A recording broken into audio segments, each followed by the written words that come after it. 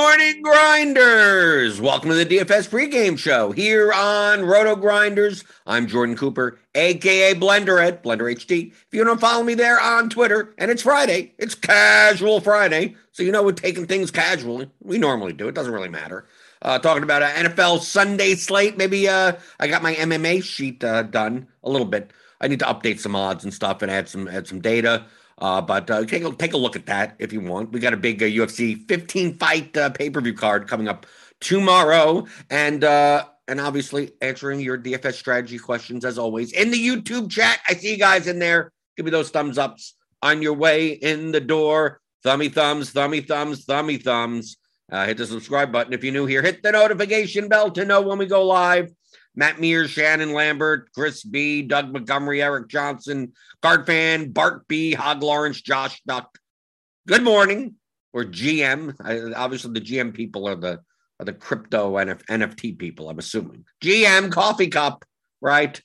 People are in a cult. That's what it sounds like. That's what it all seems like to me. One big cult. Let's see. Okay, so NFL. Do we have any more clarity on the Chargers situation? Is Mike Williams going to play? As long as he tests negative, what? And then he could be back tomorrow?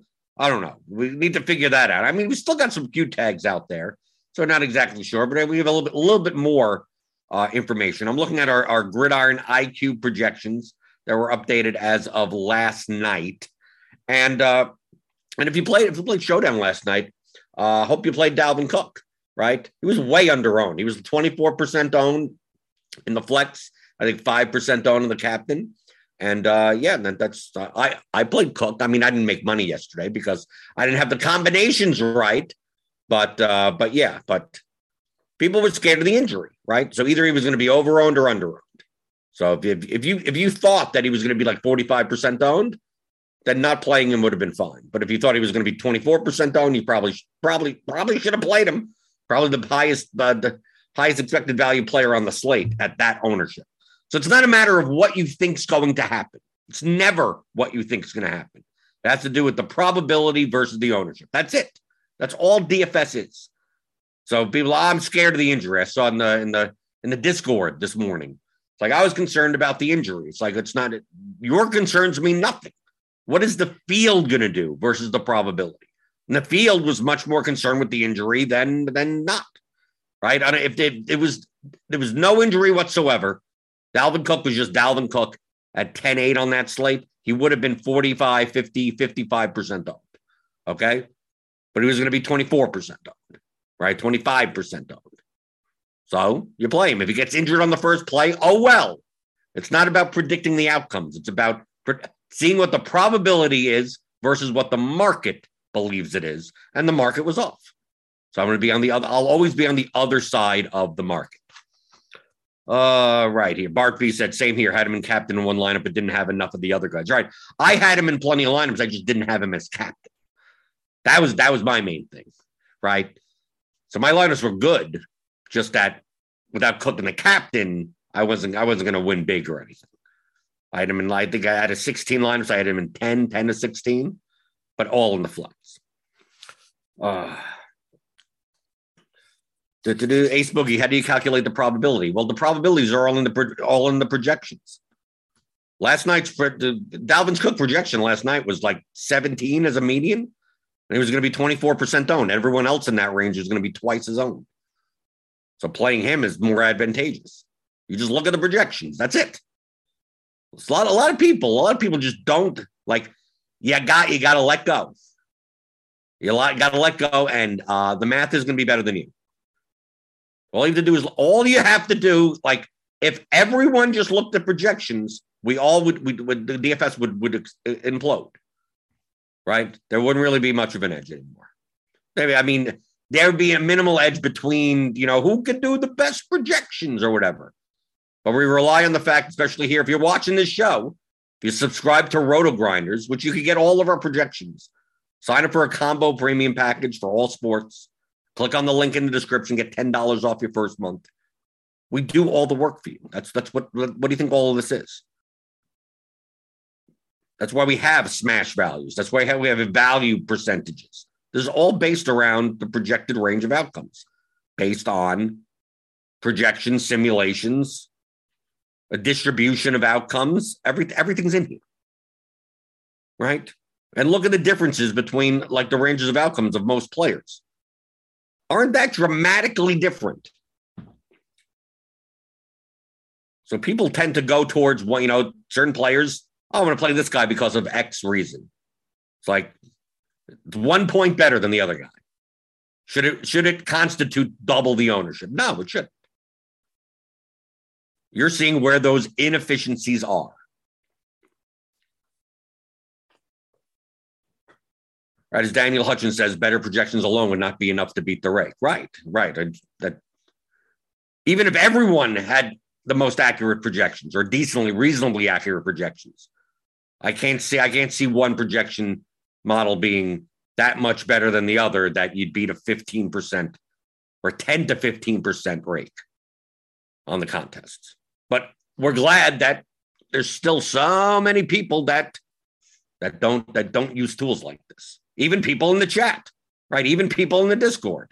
People sign up for Roto Grinders. And they say, well, what do you like today? It's like, I just look, I like the projections. Just look at the numbers. Do you like this guy or that guy? It's like whichever number is higher in a vacuum. I guess that's the answer.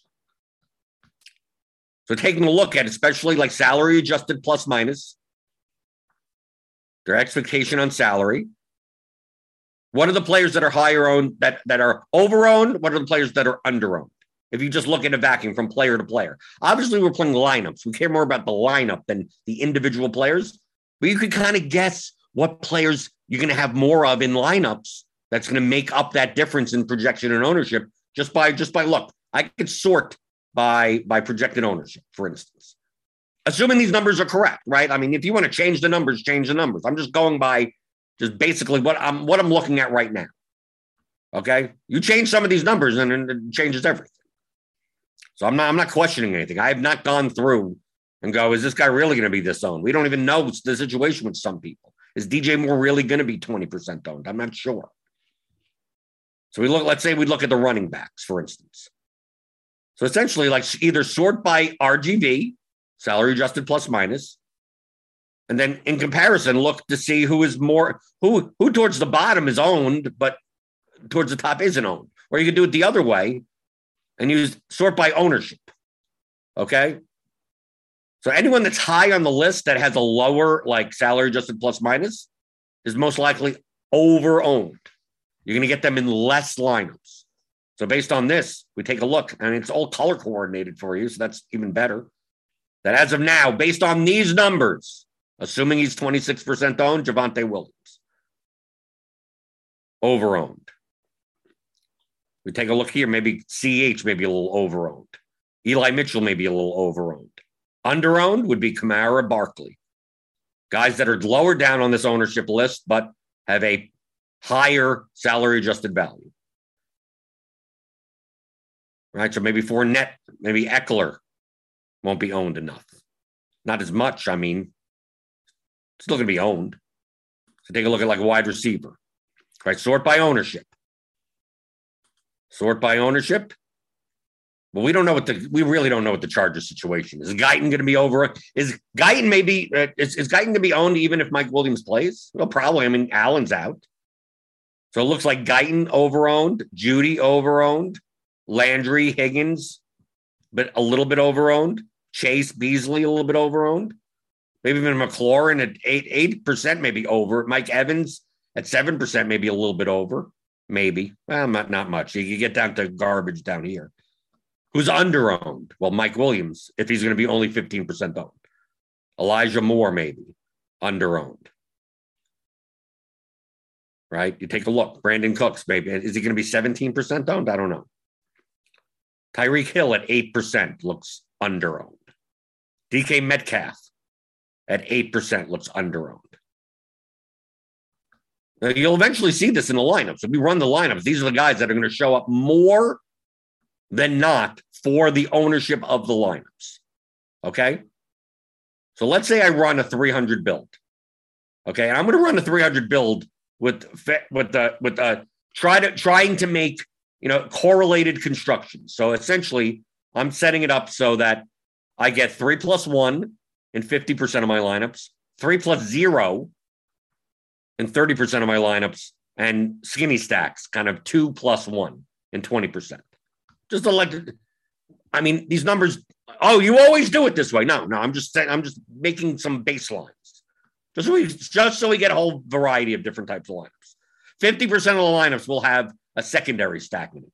Does that mean you should play 50% of lineups? No, it doesn't. It doesn't mean any of that. Right? I always have to say I'm putting this up just to blurt out example lineups instead of having all of one type of lineup, but we have multiple different types of constructions. 50% of the lineups will have a running back and a DST together. Does that mean you should be doing that? No. It just means that I'm just looking, for example, for today's show to get as many different types of lineups that kind of make sense in a vacuum singularly. So you see, it's a stack here, it's this thing there. And depending on the projection, maybe there won't be a secondary stack. Maybe there will be. So this is not like, this is the way that you set up your stacks. This is the cheat code. There's no cheat codes in optimizers. I'm just giving just a broad template of what the lineups should look like, just so we could go through 300 lineups, right? And I'm setting up quarterbacks at like 10%. So we're going to get at least 10 different types of stacks. That doesn't mean you should do it that way. I'm just trying to get 300 different types of lineups. So if I don't set max exposures, we're going to get like the same lineup with a 1v1. I could set unique players to 2 also, or 3 or 4. I'm just trying to get a wide array of lineups. So I'm going to build 300 like this. This should be good, right? So I'm going to build these because then we're going to start eliminating some. And you're going to see by the time we finish eliminating lineups that all the players that I mentioned based on the numbers, the guys that are, quote, under-owned, you're going to see a lot more. You're going to see that's going to be the guys that are going to be in many of your lineups. And the ones that are over-owned, based on that salary-adjusted value, you're going to see less of. So it's not something you even have to, it's not even something you even have to do manually. Oh, I'm going to go through and I'm going to X out people. You don't have to X out anyone. You don't have to set exposures on anyone. But it's just pure math that obviously players that stand to have a higher expectation versus their ownership are going to come out more. Well, obviously the people that have the players that have higher expectation based on their salary are going to come out more. And then once you eliminate lineups that are too high owned for their projection, the ones that are over owned start coming out of your set of lineups. The ones that are over owned, like I'm expecting, like when we start excluding people, we start eliminating lineups, that we take a look at this ownership, that we're going to be getting rid of a lot of Javonte Williams lineups. We're going to get rid of probably a bunch of Antonio Gibson lineups also. But we're probably going to get a lot more Eckler, Fournette, Barkley, Kamara. We're probably going to get a bunch of if Barkley's projected ownership is 10%, we're probably going to end up getting, we may end up Barkley in half of our lineups. Maybe. So that's what I want to show you. And it's going to take a while to get 300 lineups to get spit out because I put so many different varieties and types of lineups. Just to show a little bit more realistic type of spread. Obviously, if I don't set anything, we're just going to get 300 optimals, and you're going to see like 98% of one guy in a lineup. And that isn't necessarily reasonable when you're building GPP lineups. We're getting news. I see on my Twitter timeline that it's unlikely DeAndre Swift plays Sunday in Denver. Does that help? Or does that mean we play Jamal Williams? Do we have Swift? We have Swift in. Jamal Williams, 5,500 at Denver. Not the greatest of matchups. Makes him more of, I guess, it bumps him up more. But I think I don't think Jamal Williams is gonna get up there, especially since he only played like 47. They spread it out a lot more last week. The Lions did. And we got guys. We got Barkley. We got Jacobs. We got Gibson at 6K. I don't necessarily think Jamal Williams is going to make that much of a difference. So this is still building. This is going to take a while for 300 because of all the settings and all the, just trying to fit everything together.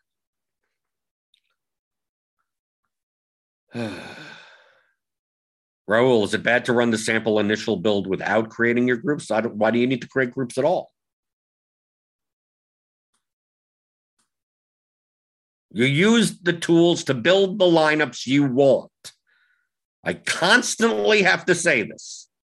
So I know where that question comes from. An optimizer, I repeat this so many times, and until you get it, you're never going to be a winning player. An optimizer, such as Lineup HQ, is an efficiency tool. It's not there to build winning lineups, okay? If I gave you a toolbox and I said, I'd like you to build a bookcase for me, do you just go in the toolbox and tools work? No. Well, what do you want to build? Well, I don't know. Well, until you don't know until you know exactly what you want to build, are you building a 4-shelf bookcase? Are you building, what type of wood is it? The tools in and of themselves don't do anything other than obviously increase your efficiency. It'd be very hard to nail wood together without a hammer, right? You're going to have to find a heavy book, right? You'd find a heavy book and take a running start. And maybe by the end of the week, you'll have that nail in the wood, right? Or something. That's what the tools are for. Should you be doing this when running? You could do it any way you want. This is here to make it easier for you to build the lineups. You already know what you want.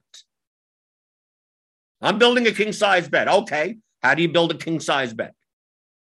Well, what type of headboard are you having? What type of the foot stuff? I don't know. I don't do construction. I'm not a carpenter or anything. But that's what I'm talking about. Imagine an architect just going okay, I'm not going to have any plans. I'm just going to go there and just I'll grab some stuff and we'll see what this building looks like at the end.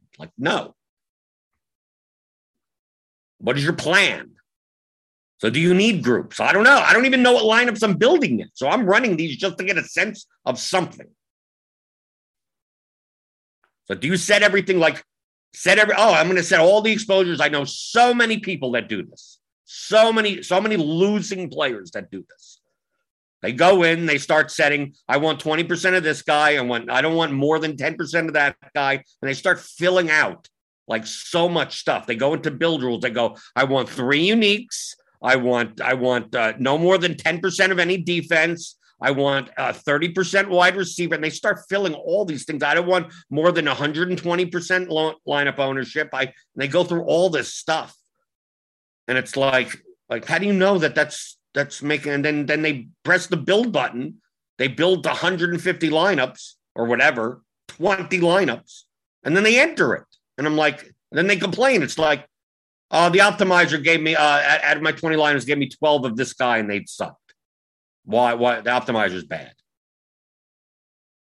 Number one, you didn't check your line. Did you want to play 60% of that guy? Well, no, but that's what the optimizer gave is. Well, you don't have to play those. There's hundred thousands of lineups that you could play. Why did you play those 20? Well, that's what the optimizer told me. No, the optimizer didn't tell you anything. You told it. You told it what to do. Why are you going through and setting a million different things as if you know what the lineups are going to look like after? Dude, either you know exactly what you want and you're just going to build them directly like that, or you're going to run lineups and see what shows up. See, oh, that's a good combination. That's a potential thing here. This is a whatever. And then you could curtail it from there. Or you could go and iterate one after, you could iterate 50, 100 times.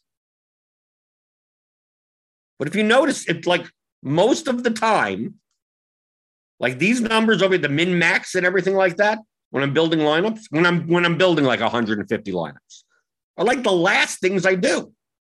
And that's from a diversification standpoint. That's not even from a lineup standpoint.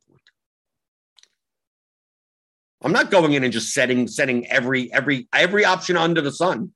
I'm doing something more like this. To me, this is a little even too constraining. right? I'm just like, okay, let me see a whole bunch of lineups with, 10 different quarterbacks potentially, some secondary stacks. And even this may be even too limited. And people are going in and setting even more than this. Right, we're still getting 91% Mike Williams. Look, 80% Saquon Barkley. 57% Fournette. Based on the ownership versus the projection that we currently have. Right? And I'm going to remove this. Let's see. Okay, so quarterback to quarterback. We'll see. We get a whole bunch of quarterbacks. One Mike Glennon lineup. Oh, we got a Mike Glennon. Right? Taysom Hill, Kamara Smith. Got a whole bunch of stuff. So let's say we start removing lineups. Now we have 300. This is going to take a while. So we do the very blunt methodology of just, compare the ownership to the projection, and you don't want to play a lineup that is higher projected than the higher owned than the one above it. Right? So 127, 120, right? Because they were sorted by fantasy points. This is a very blunt method. This is not the method. It's just a blunt method. Doesn't mean, oh, this lineup is 9% more owned and 0.02 less projected. It's a horrible lineup. No, this is probably a very good lineup also. But you're not going to be able to. You're not going to be able to play 300 lineups. You're not going to be able to play 1,000 lineups. You have to cut some of it off, right? So I'm just showing. Once we remove, right now we're down to 103. Right, so now we're removing the lineups that are over 103. There may be a lot of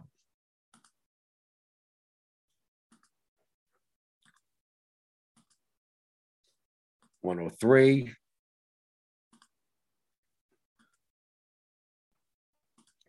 And someone in the Blender's Game Theory channel has an Excel spreadsheet that you could potentially do this. I don't necessarily like the functionality of how he has it set up, where you could basically download. You have to download basically the entire player projections onto one sheet, and then the lineups that you have on another, and then you cut and paste the lineups in, and it'll show you like zeroed, like any lineup that is like higher owned than the one above it. It puts like a 0 there and a 1 for the ones that aren't. So you could highlight which lineups are left, but it doesn't tell you like the figures. So I'm going through.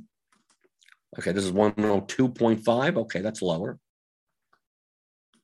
The reason I'm going through all of this is to show you what ends up when you're done with it, or what players end up there. Like we're going to see a lot of when we went through with the RGV value, like the ones that are over-owned and under-owned, you're going to see that in the lineups that are left. I mean, you already see that in the lineups that are here to begin with. So 103, 102.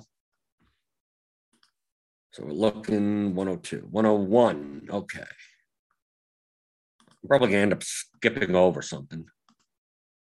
101, 101. Right. So we're getting rid of the ones that are higher owned than 101. Okay, here's a 97 lineup. 97. And like I said, this is a blunt method. Ownership sum is not the best. Ownership product would be better, but even then, ownership product is still is more of a blunt tool. But the concept still applies.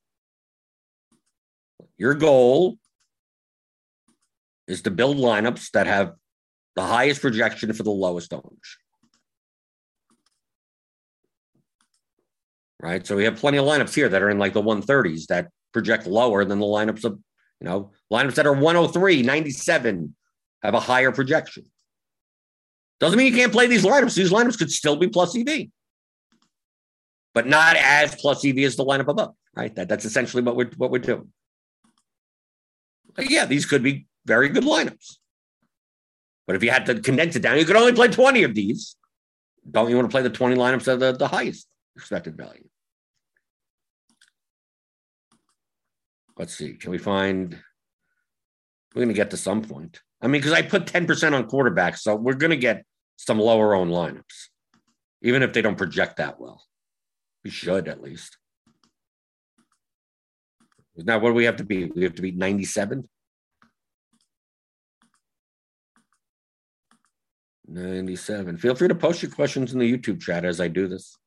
I know this is not very interesting to hear on the podcast feed.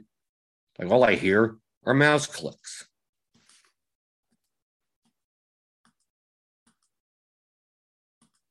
The main reason I'm doing this is because I want to show you what we're left with.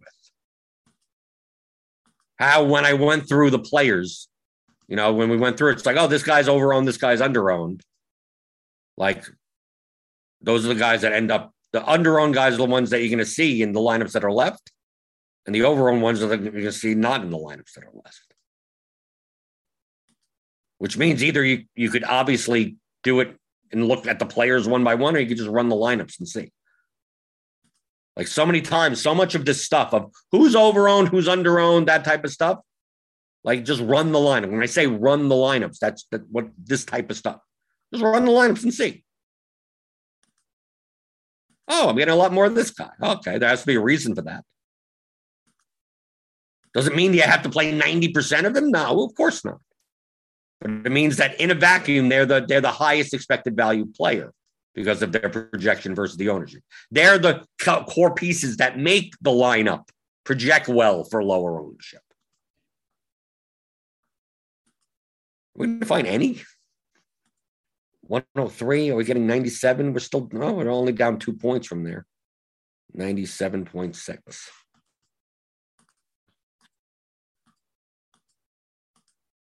$97.6. Okay, 96.9. Okay, we got 97. The fever's coming down. The fever's coming down.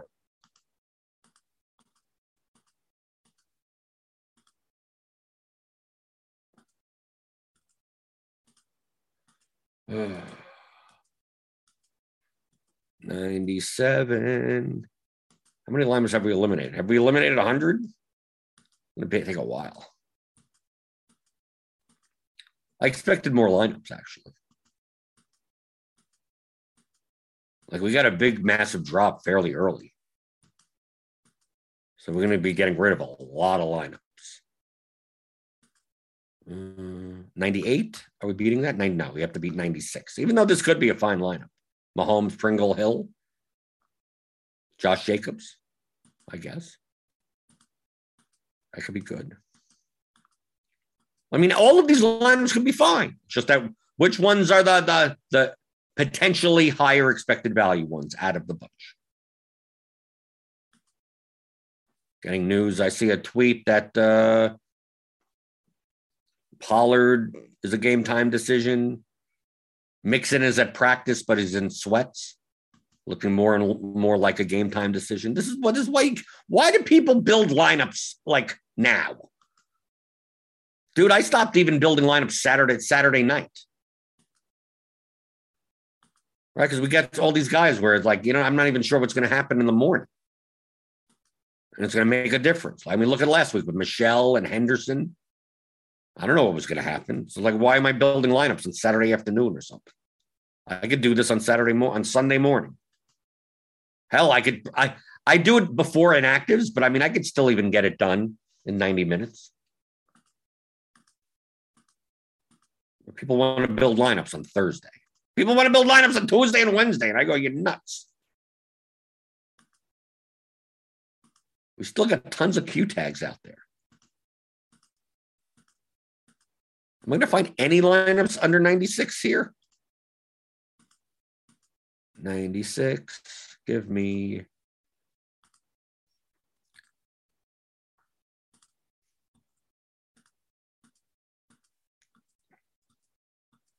Oh, we're going to find anything. How many lineups are left? We got 82. Okay, we got rid of a lot of lineups. Okay, I just want to make sure. It's like, oh, this is taking forever. So we're almost there. Do we have anything under 96? Anything at all?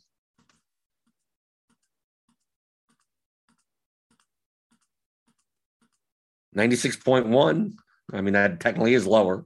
We're only giving up a 1.5 there. That isn't horrible. 96.1. 93. Okay, now we're getting some lineups. 93.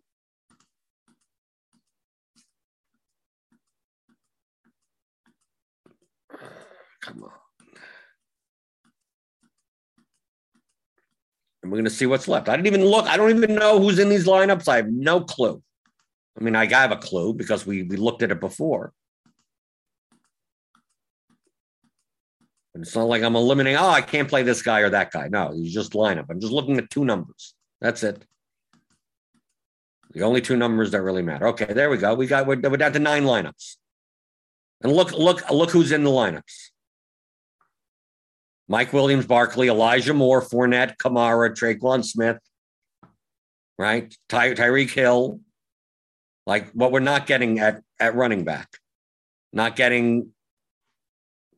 Barely getting Jacobs. We're getting a lot of Barkley, Fournette, Kamara, not getting Mixon, not getting Gibson. Right, at wide receiver, Williams, Moore, Smith, Cooks, Hill, Pringle. You have one DJ Moore lineup.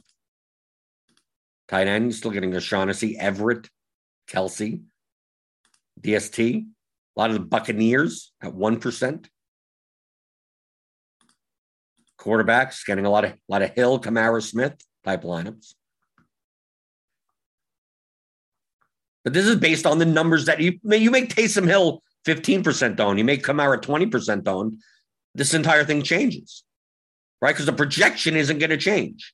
So this lineup, if Taysom Hill was 15, another 6, you'd have to add another 6 to this number. And if Kamara was 20, you'd have to add another 7 to that number. But the projection would still stay the same, which means now these lineups actually end up being over. That little difference. Traquan Smith, instead of being 2% owned, is 8% owned. Well, that changes that changes this. It changes the ownership some, but it doesn't change the projection. Just like with Barkley. Right? It's like, if Barkley's projection goes down, it changes, right? If Barkley at 16.65, let's say, gets projected at 13.65. Well, now you're taking 3 points off of there, but nothing off the ownership. The numbers matter. So although I'm just doing this process based on the numbers that are currently in Lineup HQ for Gridiron IQ. If you're using another projection set, if you're building your own projections, you're changing the ownership. Do that before you do any of this. So you're just basing it on these numbers. The whole goal before you do this is to get all the players down to 2 numbers. Whatever 2 numbers you use. Can I use ceiling projection? Of course you can. So use that as a number. That's fine. But you want a projection number and an ownership number. That's it. You obviously want the ownership number to be as accurate as possible. You're not going to ever get it perfectly. But maybe you don't think Javonte Williams is going to be 26% owned if Melvin Gordon's in. And you go, no, I think he's going to be 10% owned. Well, change the number before you do anything.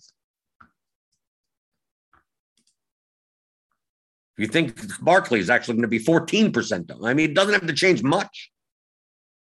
You change Barkley's ownership from 10.9 to 16. He may end up in those 9 lineups that we had left. Maybe he only ends up in 2 of them and not in 8 out of 9. That's how those differences may matter. But that's what I was telling you before. We sorted by ownership on these running backs. I said, we're probably not going to get much of Gibson, Williams, Mitchell. We're probably going to get Fournette, Eckler, Kamara, and Barkley. And look at it.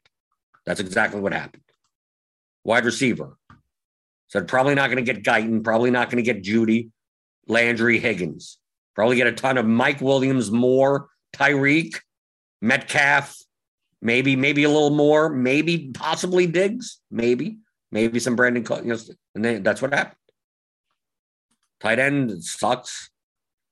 But like Everett compared to Shaughnessy, like Everett's 3,500, Hooper, right? We take a look at Everett versus Hooper. Like Everett projects more than Hooper, but Hooper is projected higher owned. So obviously you play Everett over Hooper based on these numbers. You switch that around and it goes the other direction. So I can just look at this and know what's going to show up in lineups. I don't even have to run. Oh, I'm going to run 300 and see what happens. I mean, you can, but I can get a sense of like, oh, who's going to show up more than others, just based on looking at the numbers. That's it. Going game by game, game by game, and going, oh, what stacks are going to show up more often than not? Well, the games that have the higher projected players in, right? You go to Dallas, Washington, and go, why am I not getting a much of Dallas, Washington? It's like, well, the salary adjusted values of these players are low. Doesn't mean they can't hit a ceiling. You're right, but their medians are lower in comparison to others. Right? You take a look at it now. You see much better numbers here. Jacobs, Hill, Renfro, CH, Kelsey, a little bit better here. Take a look at New Orleans, the Jets. You see Kamara, Smith, Moore. Then you have Taysom Hill as one of the better projected quarterbacks, salary adjusted wise. And you wonder, that's why you're getting a lot of it.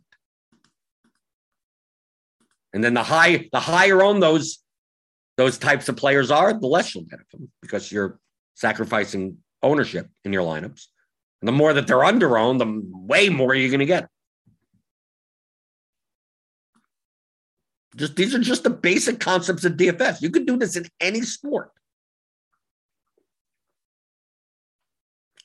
Michael Dompier says, without building groups, how can I put in the 90 hours per week I need to be successful in DFS? Right? You got to spend all that time to make all the stuff. No, you don't have to spend all that time at all.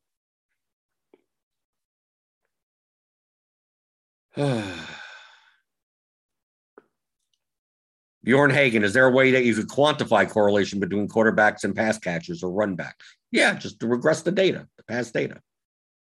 Obviously, intuitively, a quarterback and a wide receiver is going to be correlated to each other.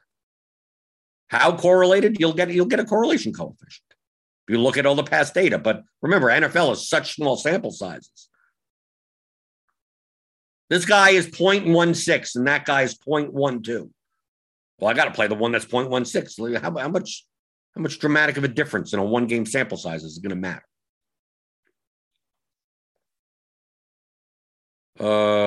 Possibly stupid question. Did someone say RG improved functionality to allow multiple settings saved for different size builds? Yes, you could save your settings, right? You could save sets of settings here. I don't do it. But you could save whatever setting you have, right? In the build rules, like you could save, right? Update DK NFL defaults, and then you could save you could add a new blank set and save that. And you could swap between them. So let's say you have an entire setting for the Millie Maker, and then you have an entire setting for building like your 3 max lineups. Like you could do that now in RG and swap between them. Right, Eric Brunick already answered that question. Raul says, so now that you've cut it down to 9 lineups, you have an idea of what stacks you want to run, and you'd rerun those primary stacks, right? Well, you could. Depends on what you want to do. I'm just getting a sense of who is under-owned, who's over-owned, what type of combinations. Do I want to play a chalky James O'Shaughnessy in the tight end spot?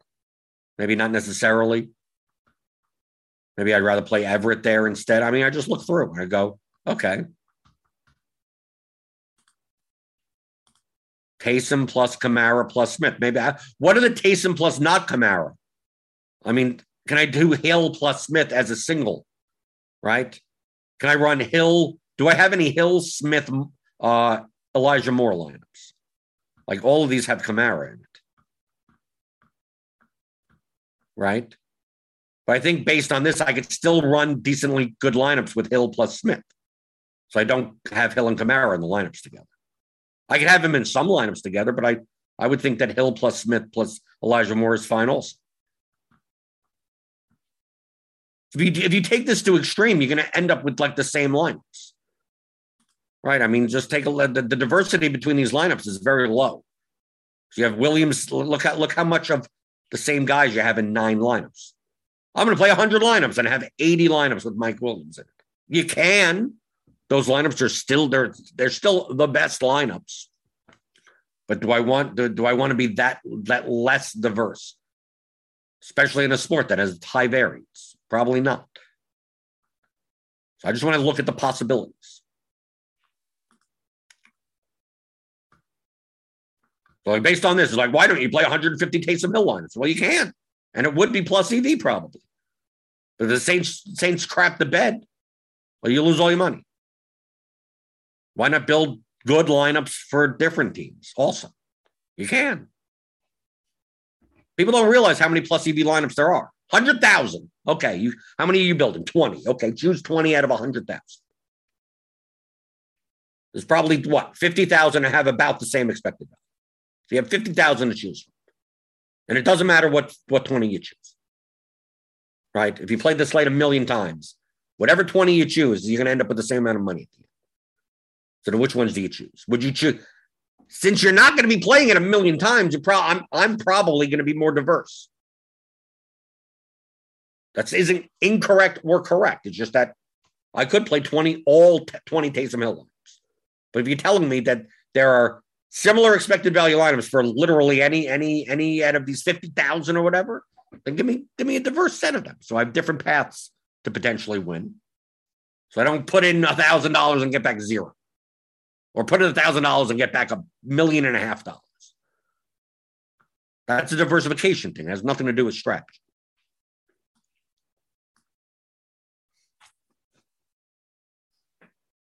Daniel Hutchins is correct. Because of the small sample size, it probably makes sense to compute correlations for similar classes of player rather than individual players. Right. And you could say quarterback to wide receiver has a certain correlation. Why, the different types of players, if anything. But to say it's like, what's the correlation between Brian Tannehill and Julio Jones? Like they've only played like 5 games together. Or especially between wide receivers. Like DK Metcalf and Tyler Lockett have played a lot of games, and that's still a small sample size to say when are they correlative. And what's the coefficient between them? The R. For most teams, Galladay and Shepard, what's their correlation? Well, Galladay's only been on the Giants just this year. And I think maybe, I don't know how many games they even played together. Maybe they've only played 3 games together because both have been injured for games. So, like, what is that worth? 3-game sample size of that, and it doesn't mean anything. You care more about, like, a running back versus wide receiver on the opposite side of the game, like that type of thing. From a larger sample size, from 5-year, 10-year, 20-year sample size.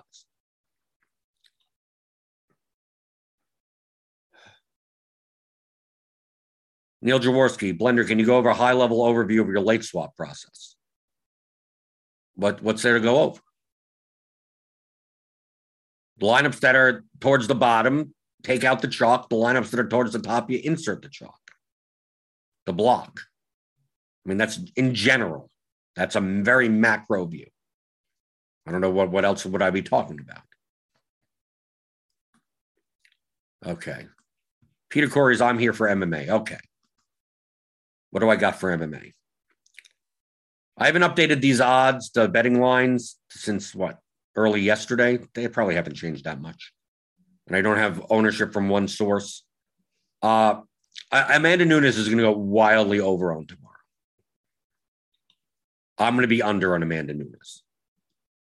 Now, she's minus 950 to win and minus 2. She's 90% chance to win and 73% chance of winning inside the distance and 40% chance of winning in the first round. The problem is that she's expected to be about 60% owned. And it's a 15-fight card, and she's the most expensive fighter. She has the highest likelihood out of all fighters of scoring 100 points. The highest out of all fighters to score 100 points. But there's 15 fights on the card. Amanda Nunes' first round victory at 100 points at 9,500 may still not be optimal. Now, if she gets 140, yeah, then you're probably going to need her. But we have so many guys up here, so many fighters. Silva's minus 205, 67% inside the distance. Jillian Robertson is 55% inside the distance, 16% owned. And Robertson's more of a grappler. So Robertson could get a third round finish and actually outscore Nunes. Alex Perez, look at the inside distance lines of a lot of, 49%, 52%, 48%. We know O'Malley's going to be popular. Like there's so many fighters. You got obviously the main event fighters, but you got just in the from 8,000 up. Look, Jeff Neal, 36%. Ponzinibbio, 33%. The heavyweight fight between Sakai and Tuivasa, 43% for Tai. Mariz is 43%. Garbrandt's 38%. Ryan Hall's 49%. Like any of these fighters, we have so many of it on a 15-fight card, there may be 12 finishes. There may not be that many decisions on this card. And there's so many fighters that could score massively. And if Amanda Nunes has, she wins in 2 minutes, based on, on ground and pound or something like that, then you're sitting there with 102 points, maybe. Right? Or maybe a submission. You're right. 102, 105. It's like, dude, how many fighters underneath here could score 105 with inside the distance? Plenty. She has to be the highest scoring fighter at 9,500. She's the most probable of scoring 100. I can give you that by far. But based on the leverage, she still rates really high. But Robertson, Garbrandt, Ryan Hall, even Silva and Perez compared to their ownership. Because look, if Silva's going to be Silva's going to be half as owned as Nunes, and he's about 67% chance to win inside the distance also. But like Robertson, Perez, Perez is plus 180. Oh, that's not horrible inside the distance line. That's 36%. At 16% ownership, who says Perez can't have 120 points? Who says Costa could get a first-round knockout, getting a quick win bonus, right? He typically doesn't go more than 2 minutes in fights. Ryan Hall is plus 105 inside the distance. Who said he can't put up 130 points? I just see so many possibilities, high scores in the top, that there's more value in fading Nunes than playing her. Now, if you're playing cash games or something like that, yeah, you play Nunes over these other fighters. I get that. So that's really what I see here. There's just so many. Look, these inside the distance lines are nuts in relation to a lot of slates that we'd play in MMA. Look, currently we have 4 fighters that have over a 50% chance inside the distance, that have minus money ITD. We have 2 that have minus 200 ITD. And then in this mid-range, we have a lot of even fights. One of these fights, boom, 132 points. It could be any of these guys. Probably not Dominic Cruz, but probably not Miranda Maverick either. Probably the least appealing fight is probably Maverick and Blanchfield. From an ITD perspective. Look, Jordan Wright has better inside the distance odds than that fight. But to me, I'm going to be targeting, like, to me, my favorite, the most under-owned fighter as of what my numbers say right now on the top end is Jillian Robinson. And the most over-owned is Sean O'Malley, which means I may be playing a lot of Rolene Paiva, and hopefully Paiva can get a submission. Paiva may be one of the lowest owned fighters on the slate. The problem is that, like, on a 15-fight card, like Paiva, I don't know how many points he could score, because Paiva's path to victory is a submission, and O'Malley's not going to come close. O'Malley's long, and he's not going to let Paiva come close, and Paiva doesn't really strike much. So unless O'Malley makes a mistake, I don't know. It's not a matter of Paiva could win, but I don't want a third round submission win. a low, with 2 takedowns or something. I mean, yay, 75 points. Like, I'm not sure if that's good enough on this slate. But I'm not interested in playing Juliana Pena. Good luck with that. Massive. You need a massive. Look, she's only going to be 6% owned, and she's still like one of the lowest rated fighters in my quote model. More likely to play Jordan Wright than anything, or Priscilla Catch a Beating. That's her name, because she always catches a beating. Cachoeira. She'll probably be over-owned. I don't think she'll be 18% owned, because people are going to want to play the top-end people, and they're going to have to find someone down here. And they don't rate out very well.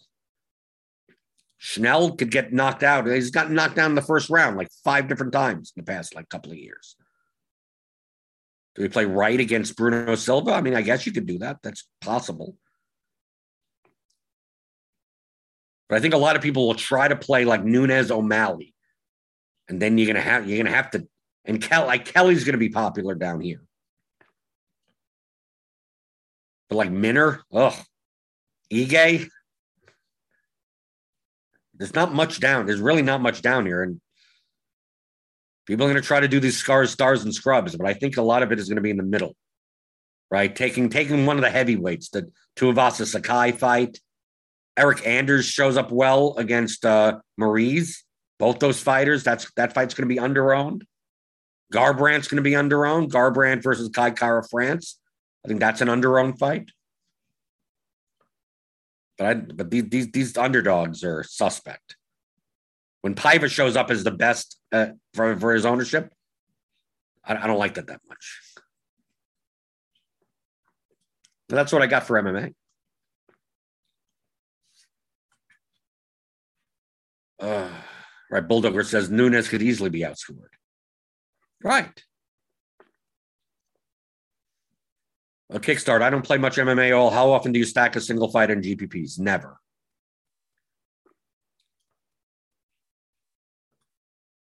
The only way that you would possibly consider it is possibly on the very small cards. Very small, like 9-fight card.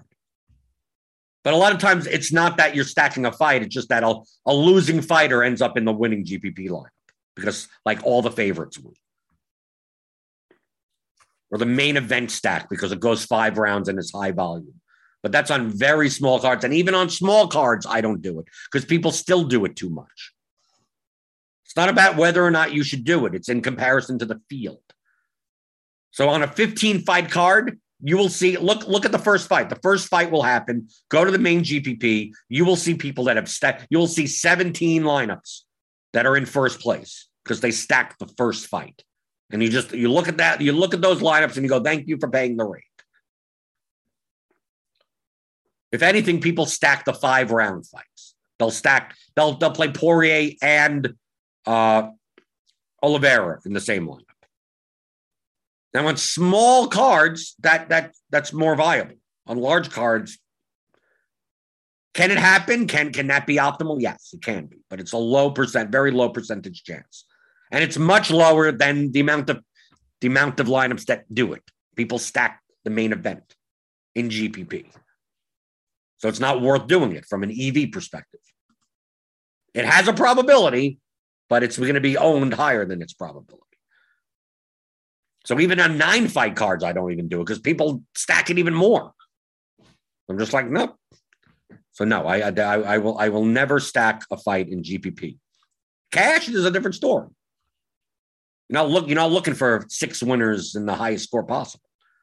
Cash, most of the time you stack a main event. Probably on this card for if you're playing DraftKings Cash, playing Nunes, Poirier, Oliveira as the start of your lineup I would say that's perfectly fine. You're guaranteeing, you're pretty much, unless Nunes is going to be so high owned that even if she lost, it wouldn't matter in cash games. But you're guaranteeing yourself essentially, Nunes plus the win, at least 100 points out of the main event fight, out of the Poirier Oliveira fight, no matter who wins. because you don't need 6 winners in cash. If you can get 4 high-scoring winners in cash, you're good, typically. If you get 5 winners in cash, you're gold. So if you go Nunez, Oliveira, Poirier, you're guaranteed to have a loser in there, but if you get all the other winners, doesn't matter what they even score typically. Get 3 other winners in your lineup and you're good. Or get 2 high-scoring winners in your lineup, you're good also. That's typically when you would stack. It would be more for cash games, more for double-ups and head-to-heads.